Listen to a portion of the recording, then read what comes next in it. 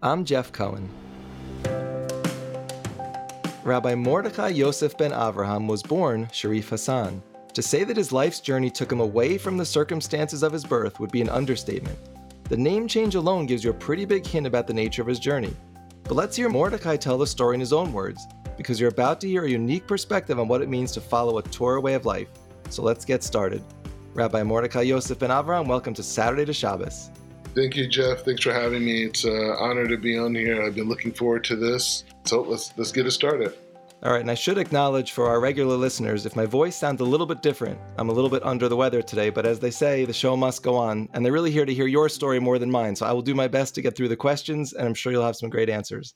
Excellent. Okay, so as we dive into your story, I found as we've done a number of interviews, it's often good to start with your parents' journey a little bit to set some context for how you come into the world. So can you tell us a little bit about your parents' background? Yeah, my parents, what's interesting about them is my mom comes from the South. She's from Mississippi, but lived there for a short amount of time and then moved to Los Angeles. And my dad pretty much grew up like in Ohio, the Cleveland area. Both of them grew up in a generation where it was like, hey, a lot of Black people were going to universities and going to colleges. And before that, it was like, levels of segregation. But this was like, late 60s and 70s. It really like opened up. And so that's when my parents kind of went into the college space. And they were kind of like just looking for like new truths, on both sides. They were exploring different things, wanting to be professionals, wanting to be business people, different things like this. But really ultimately looking for more knowledge about life. And I think that was the synergy that connected my parents in their early meetings, that they both were kind of like looking for this truth. They both grew up in like Christian backgrounds. I think my mom's experience was different than my dad. My mom coming from the South, Christianity was like much more of like a social construct to my dad who grew up in Cleveland, where it was more of like an urban city and people kind of like do as they want in a way. You know what I mean? Like church culture is pervasive. But nevertheless, it was a time in the late 70s where there were so many new ideas being introduced in America as a whole. Kareem Abdul-Jabbar and Muhammad Ali, these very like charismatic people like exploring things like Islam, trying to figure out like this world beyond Christianity, which in essence for many of them was like a religion that justified abuse against Black people in the South. And if you go back further, you could even see little hints. Like, for example, like my mom's mother in blessed memory, Marie Reinhardt, she was like a famous jazz musician. She like traveled jazz, but her parents were like preachers. And so she was like the rebel in a lot of ways. And then you look on my dad's side, my dad's father was like in the Korean War. He was like in like masonry and like all types of stuff. And he had a very like expanded viewpoint of seeing the world as well too. So he was kind of like rebellious in a way, like out of the box. And so I think both of those influences really kind of like shaped my parents in their own unique ways. And I think that curiosity about something bigger than what they came from, along with being out of the box, kind of brought them together. Now, you said they both came from Christian backgrounds, but at the same time, in the introduction, I mentioned your original name being Shariff Hassan, and you also brought up Islam. So does something change as your parents are starting to explore different faiths and religion before you come into the picture? Yeah. So before I came into the picture, they were in college campuses, and they both had different influences, but it was a time where a lot of the sentiment around Islam in the late 70s, in the early 80s, was more like coming from a place of decolonizing yourself. So a lot of Black people wanted to have like, Muslim names. They wanted to practice Islam. They didn't want to go to the church. And so Islam was kind of like a way for them to venture in that way. I wouldn't say they were necessarily scholars of Islam. More so, I would say that it was a desire just to move away from what they saw as kind of an oppressive form of seeing the world. But I would say they got more into what you call like Sufism. So like Islam was there, but it wasn't necessarily the forefront. The forefront, my parents really got into this like working on yourself. They were like pioneers in a lot of ways in terms of being into like therapy and working on yourself as African Americans like 20 years ago. I mean, now like everyone's talking about mental health and this everything, but we grew up in that reality where we were having like family meetings, amongst us every week, and people were expressing how they felt about things. And we had individual meetings with people like therapists, these types of things. But it wasn't just one person, it was a whole family. And then Islam was kind of like something that kind of like supported that in a way. You know what I mean? Where we weren't a part of like any like particular mosque. We didn't have like a bunch of like Muslim friends, you know what I mean? Or anything like that. But, we would fast. We didn't believe in any idols. You know what I mean? My parents tried their best to have like halal food in the house, these types of things. But it was never, religion was never the catalyst in our life growing up. So I have a pretty good sense of your parents' background and their feeling. Let's bring your personal journey into the story. Where does your story begin? Where are you born and raised? And given all these things you've said so far about religion, when you were a young child, if someone said to you, what religion are you? How would you have answered that question? So I was born actually in Springfield, Ohio. And I moved to California when I was like 2 years old because my dad was going to college, liberal arts university. And then my mom moved out there, and then they got married. And then like a year or two later, whatever, I was born. And then we eventually moved back to Los Angeles. So growing up, I would have definitely considered myself like Muslim for sure. I was very proud of it. I saw it as like a good thing. I saw it as something to be proud of. My spiritual journey doesn't come from a place of like, oh, this was bad. So yeah, I would definitely identify as Muslim when I was younger. So when you talk about Los Angeles, and granted, my opinion is coming from someone sitting in the New York, New Jersey area, you hear a lot about materialism, fame, celebrity coming out of Los Angeles. What was your experience in the backdrop of the way you characterized your parents as truth seekers into spirituality? Like, how were those two worlds meshed together in your childhood? As much as my parents were definitely into the truth seeking that, my dad's business was very successful. We grew up in pretty much a suburban area of the San Fernando Valley in Los Angeles, referred to as West Hills and Calabasas. The area that we grew up in, it was a place where a lot of people who worked in the entertainment business, when they wanted to move out of Los Angeles, they would come over the hill to the valley because it was more like suburban, and it wasn't the intensity of like being in LA as a celebrity. So there was a lot of celebrities, a lot of famous people that grew up with us, like the Kardashians being one of them. It was around that time. And so I guess my parents, as much as they were spiritual, I mean, they are still to this day, thank God. But there was a time where that aspect was really challenged because my dad had a very successful business, and we did have the seduction of materialism. So we had a lot of nice things. And, like my first car was like a Mercedes and like a sports coupe, you know what I mean, type of a thing.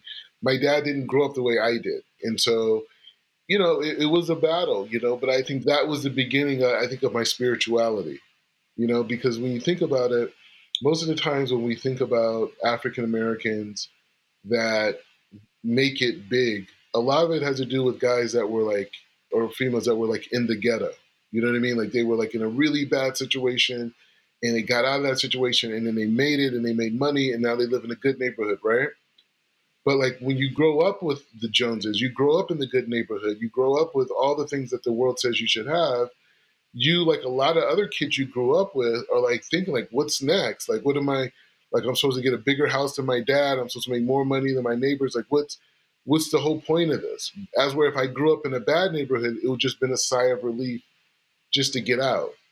And so that was kind of like the challenge growing up, is like, yeah, I know there's this aspect of truth that I should always pursue because that's my parents' baseline. But at the same time, the environment that I'm growing up in is in the complete opposite dynamic. And on top of it, a lot of people are suffering. Like we had like the second highest drug rate in the state of California, Calabasas High School, my senior year. You know what I mean? So it wasn't like, oh, because we had a lot of money and resources and nice cars that life was better.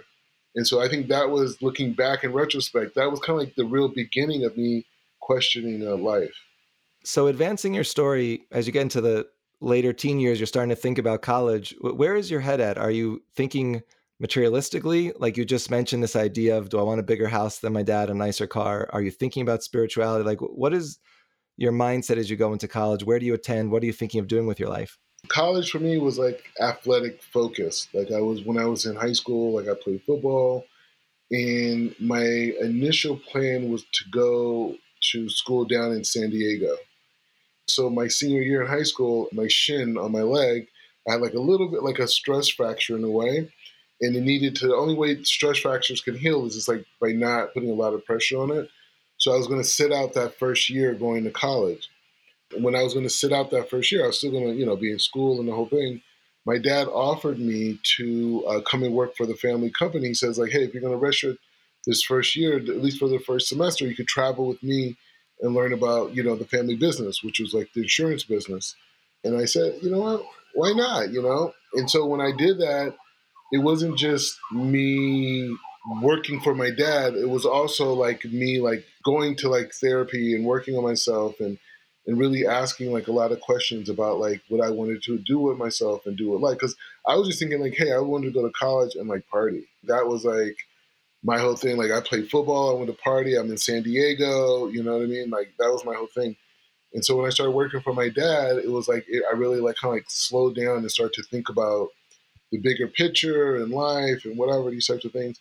So what I did is that I decided I didn't want to play football anymore. I wanted to like own a football team. That was like my thing. Like I didn't want to be out there like sweating and, lifting all these weights.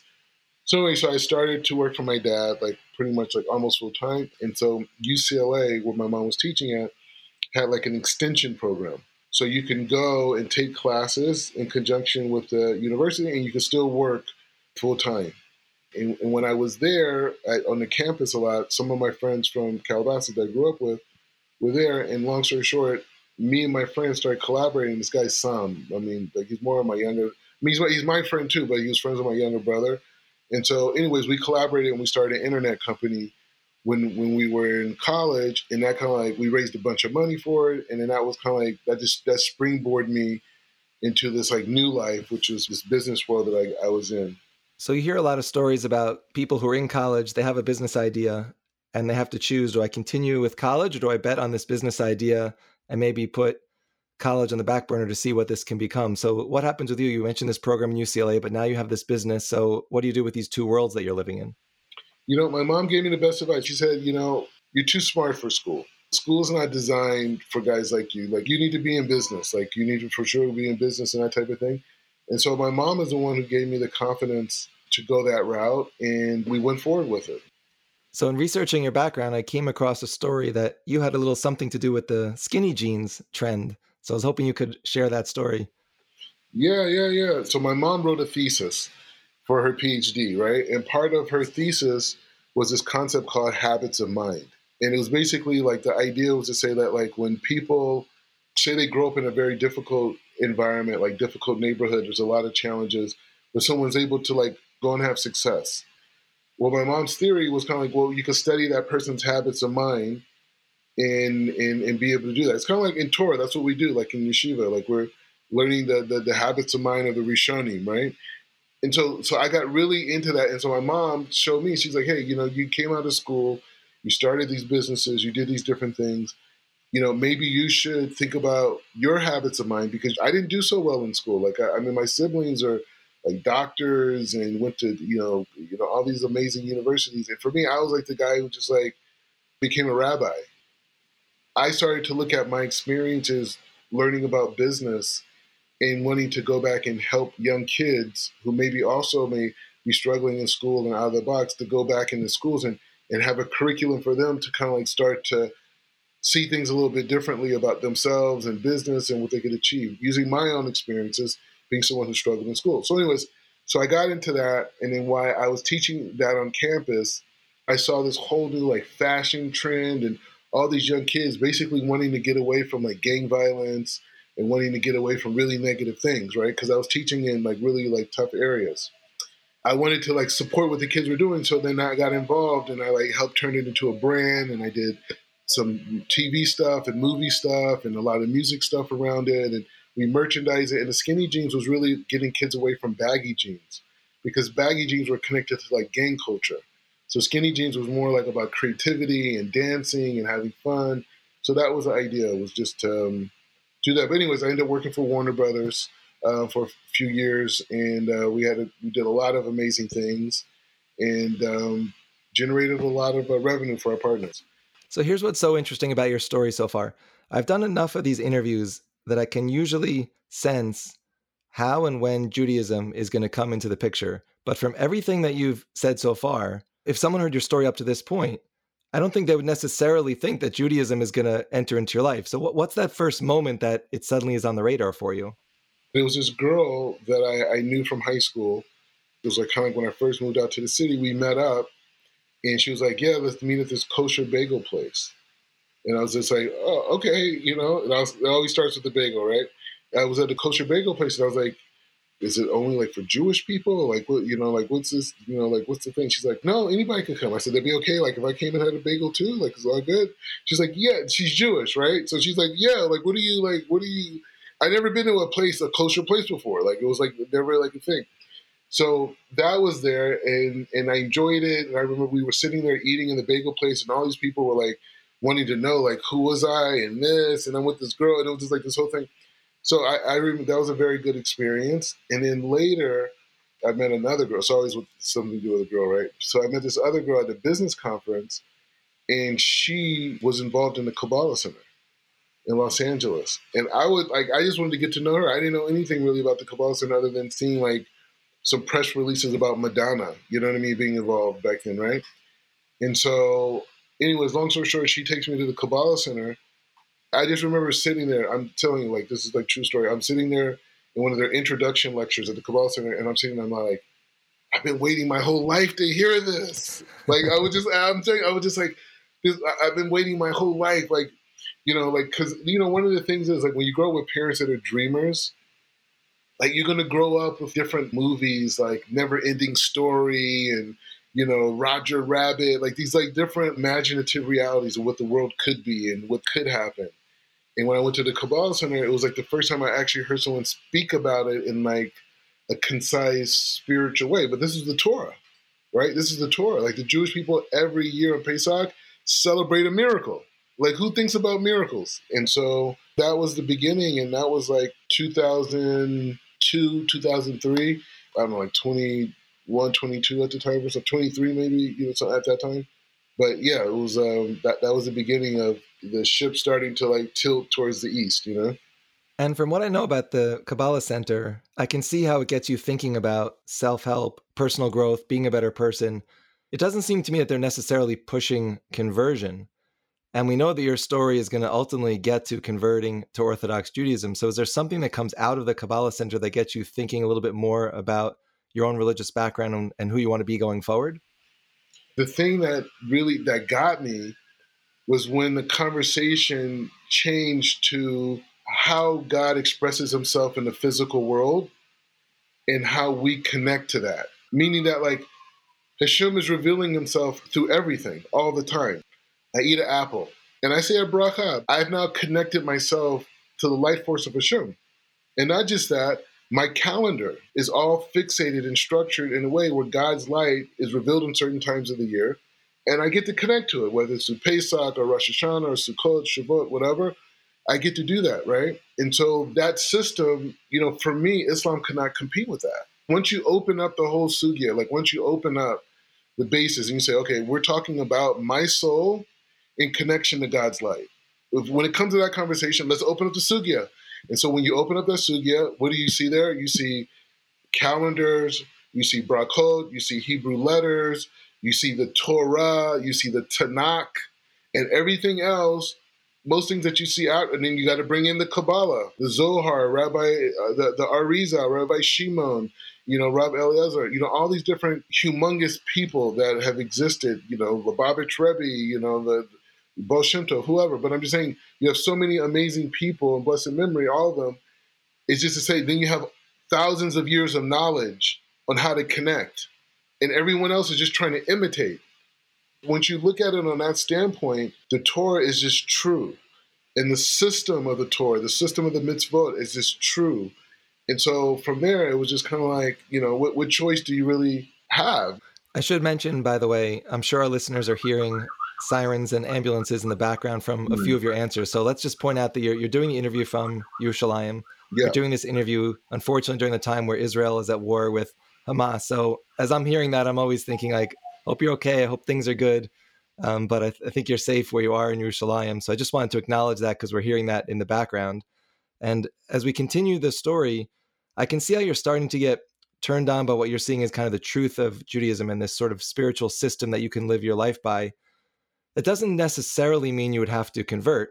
You could just say, okay, this makes sense. This is a good framework for living and being a good person. How does it accelerate? Like, what are the steps that you actually get to the point of saying, I think I actually want to live this way? And again, I have to give a certain amount of credit to my experience at the Kabbalah Center, because their whole mission was removing pain and suffering from the world, right? That was their whole thing.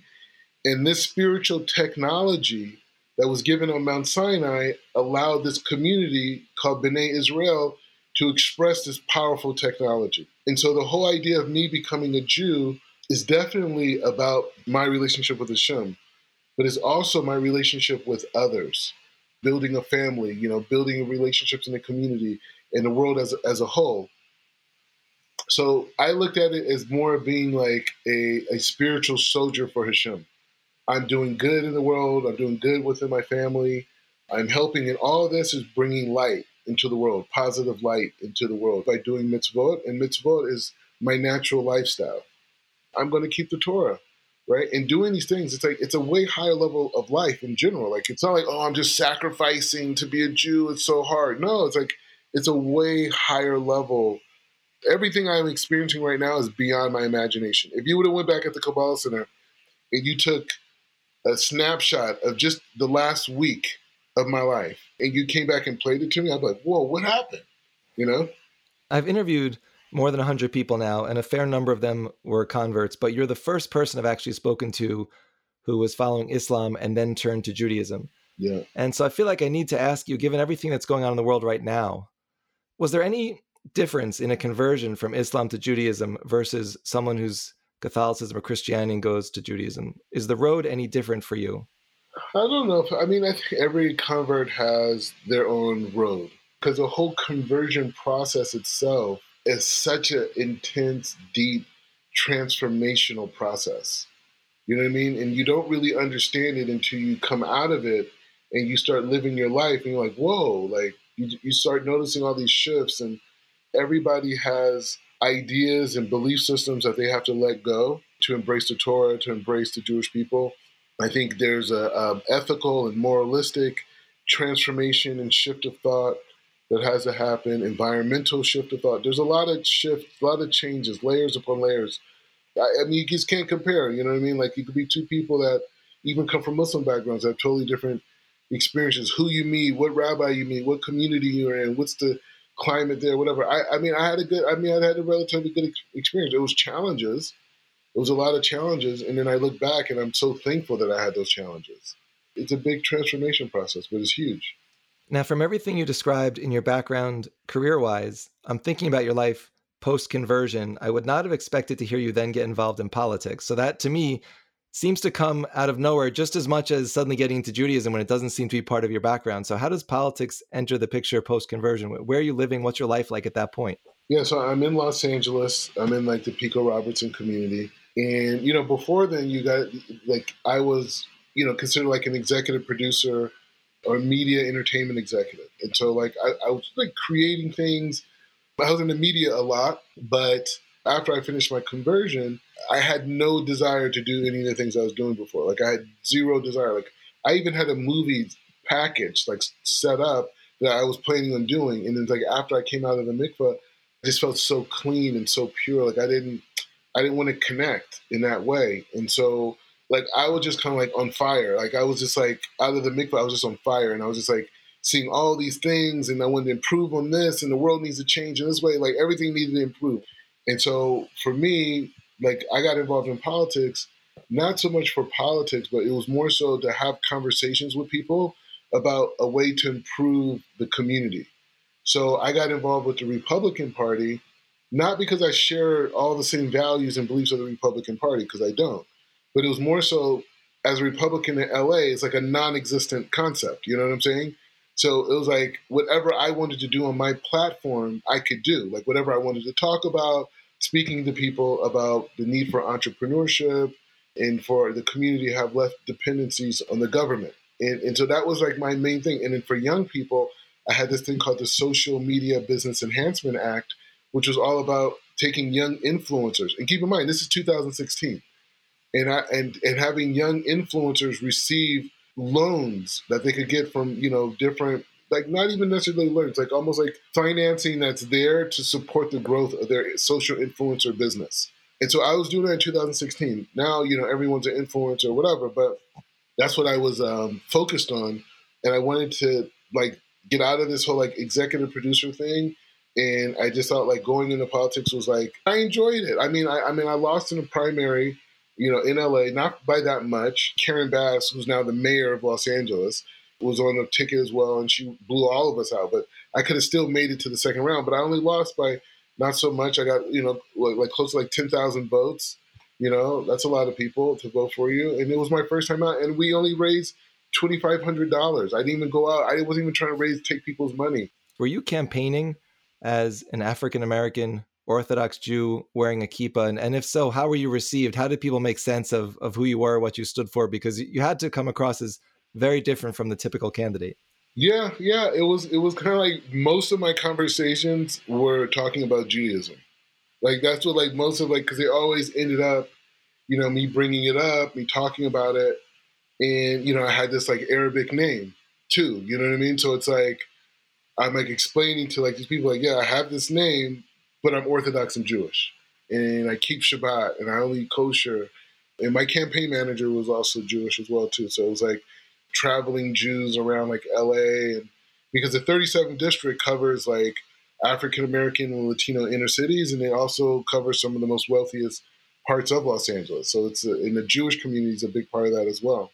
Even before that, I was chairman of Jewish outreach at the California Republican Assembly. I'm not a politician anymore. I don't consider myself a politician. It was a phase that I went through, and I got out of my system. And I work for Hashem now. That's what I do. The one thing you didn't mention is what position were you specifically running for? And then you said you didn't win in the primary. So what happened in your life post-primary when it looked like that wasn't going to be your next career move? Yeah, so I was running for U.S. Congress in the 37th district in Los Angeles. At the time, the incumbent was Karen Bass. And she was actually one of the Joe Biden's potential vice presidents. She was one of them. And then she's now mayor of Los Angeles. So, she's a pretty reputable person. And so I ran there, and it was great. And until after we lost in a primary, some of the rabbis in my community in Los Angeles, I was doing as a volunteer, different outreach stuff, mostly for Netzach, which is a predominantly Persian shul, in Beverly Hills. I was very involved with them.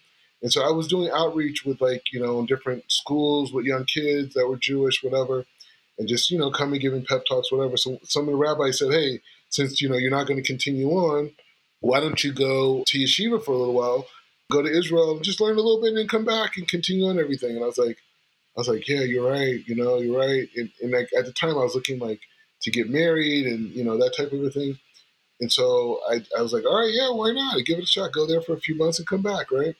And so when I came to Israel, it was 2016, and went to Or Sameach, which is a yeshiva in the east part of Jerusalem. It's a tremendous learning institution. It's when I was there, it was probably close to 400 students there, and has a history for 60, 70 years or something like this. I was there, and I was there for 5 years, and I moved on and learned other places. But I came here just thinking I was going to be here for 6 months, and it turned into over 7 years. Wow.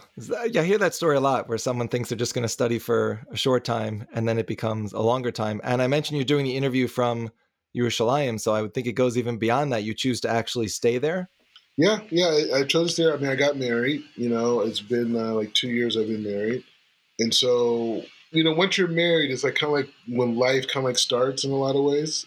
A year and a half ago, I became a rabbi. I got smicha a year and a half ago.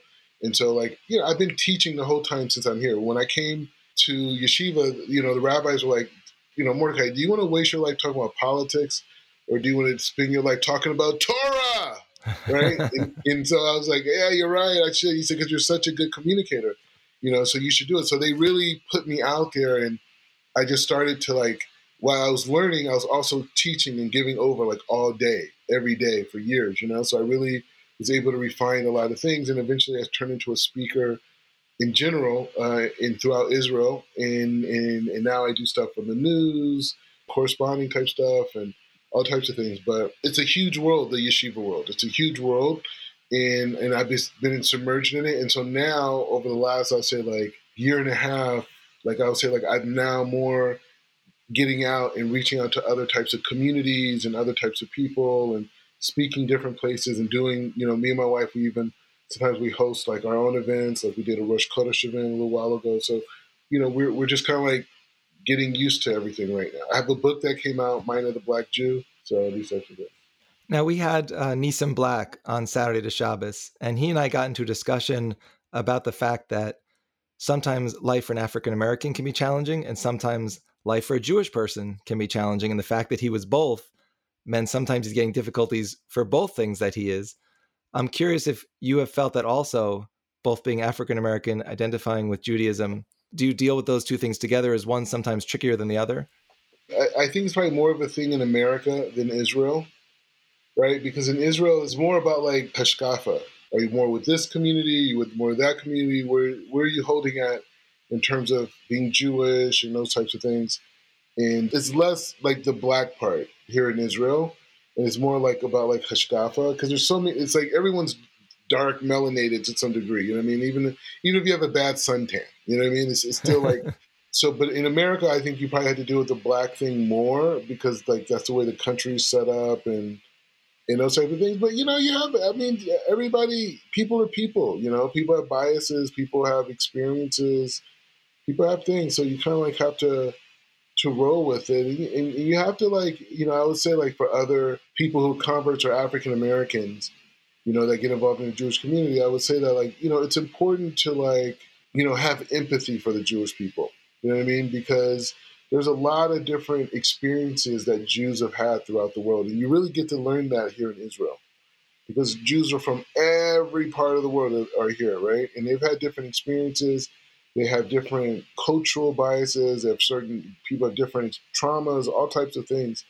And so sometimes, as African Americans, if we're in an environment and we feel like maybe a resistance or we don't feel like, we're being pulled in or treated maybe the same or these type of things, it triggers us to think about what we experienced in North America as African Americans with people who are not Jewish. And I would say just to have compassion, because I lived in Mir Sharim 4.5, almost 5 years while I was here, while I was in yeshiva. So Mir Sharim is known as like one of the most religious communities in Jerusalem, if not Israel, right? And I would say when I first came there, people were staring at me like, who is this guy? But you know what? Over time, I developed a whole like fan-based community there, of like Hasidic guys and families and Rabbanim and other Bukram. And it just took that time to get there. So I would just say that, to really have a lot of compassion on our brothers and not use American lenses to try to understand the Jewish community. Now, I'd be remiss if I didn't ask you about the war going on right now between Israel and Hamas. Are you in this unique position, given your background connected to Islam and now the conversion and following Judaism? Are people expecting you to comment on the fact that this is going on between these two sides and they think you more than most people should be able to comment on what's behind it, why it's happening? I just wanted to ask what kind of conversations you're typically having right now about this. Yeah. So the war thing is just, that's a whole podcast in itself because it's just like this waking up in the morning on October 7th and hearing the sirens going off and you'd be like, wait, what is going on right now? And shortly after the sirens, you're just hearing boom, boom, boom, boom, boom, boom, boom, boom, boom, Just being here is been crazy. But yeah, people reached out, but most of my conversations are with soldiers. I have so many people that I'm connected to through various reasons. I have guys who are serving right now. They're in the field right now in the north and calling me, talking Torah, giving chizuk. I know people who are in the medical units that, were down in the south and I'm meeting with them. I think because I'm African American, like you said, like I have a unique background, I think there's a safety quality there because people know I had to go through a lot to be here. That's a connection point, because everyone's on their own journey. Everyone's on that. So a lot of my conversations right now have been with people who are actually dealing with things in real time. giving chizuk and these types of things. And then also, I have made an effort to reach out to the African American community to talk to them, about what's going on here in Israel and misperceptions and debunking things. It's a lot of work. I really believe that there needs to be more investment into this type of outreach, going forward, with the African American community. That's another conversation. Yeah, so I'm very involved. It's a huge moment of my life, and you see all the lies that are being said about Israel and military ethics. We're doing it right. Like what's happening right now, what Israel's doing, West Point and military universities for generations are going to be studying the ethics that was applied to the situation in Gaza. It's a sad time, but it's a beautiful time. We believe here that this is the beginning of the end of this whole death culture that Hamas has created. Do you find, though, that anybody is saying to you, given your background and how you were raised, that you probably still have friends who are Muslim from your childhood and asking you to play some kind of role of sort of bridging these two worlds and helping people who are Muslim kind of understand that what Hamas did doesn't represent Muslim beliefs and that they're two different things, and that Hamas's actions in and of themselves doesn't mean that's what every Muslim person is doing? But are they asking you to go to Muslims and say, hey, why don't you come out and denounce what Hamas did and view it as separate from what they're following in their Muslim faith? Fortunately, a lot of the Muslims that I do know and have grown up with, they're very much on the side of Israel in a lot of ways. The challenge is for them to openly endorse Israel. I've spent a lot of time here. I made a lot of, friends. I met many different Palestinian people. And you know what? The vast majority of Palestinians, almost all the ones that I met here in Jerusalem, they're just living. They want to have a nice cold beer, at the end of the day. They want to hang out with friends. They want to have their cigarettes and this, the whole thing, the whole Israeli thing, right? And so when you see a group like Hamas and Hezbollah and the regime in Iran and all these proxies that are in Syria and Iraq and people in Yemen, the Houthis or whatever they're called, you see all this conglomerate of people that just want to suppress the Muslim people. And then you see Muslims, most of which in the West fled Islamic radicalism. This is how you change the whole thing. People in Iraq, who are in America who fled it. Syria, people fled Assad, Me personally, the Muslims I do know are all, none of them, they're embarrassed by Hamas. They have nothing to do with that. These are normal, educated people. But the challenge is for them to not see supporting Israel in our mission as a nation as a betrayal to their beliefs or their identity as Muslims. It makes sense. I want to ask you just one last question before we wrap the interview. Something that's become clear just hearing you tell your story is that you are someone who is not afraid of making changes, growing, seeking. And so I'm just curious to know what's next for you as you think about the next 3 to 5 years. What's on that bucket list of things you want to accomplish? One, I want to be a father, continue to grow as a husband. I want to continue to grow deeper in my spirituality and engaging with the African American community, not to bring people in the fold of Judaism, but rather, create positive alliances, like have conversations, see where there's crossover of ideas and objectives. Right now I'm giving a weekly class with Jews in India through Zoom. And so I want to keep engaging like communities that are kind of like farther away. They may not be Jewish, as we are, but they have like a Zera Israel, a Zera like seed of Yaakov thing going. And just engaging with them and helping them whether get to 7 B'nai Noach or if they want to go further, helping that way, touching more people, reaching more people, and just utilizing the newest technologies. Just expansion. Rabbi Mordechai Yosef ben Avraham, I love your story, and I just want to say thank you so much for sharing it today on Saturday to Shabbos. Thank you.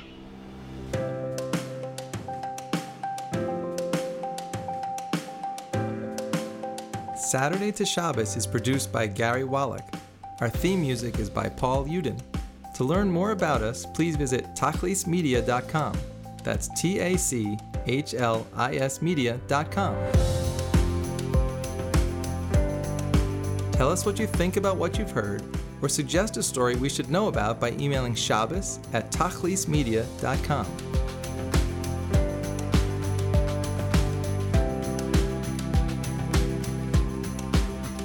I'm Jeff Cohen. Thanks for listening. Please check with us often for more stories of inspiring Jewish journeys.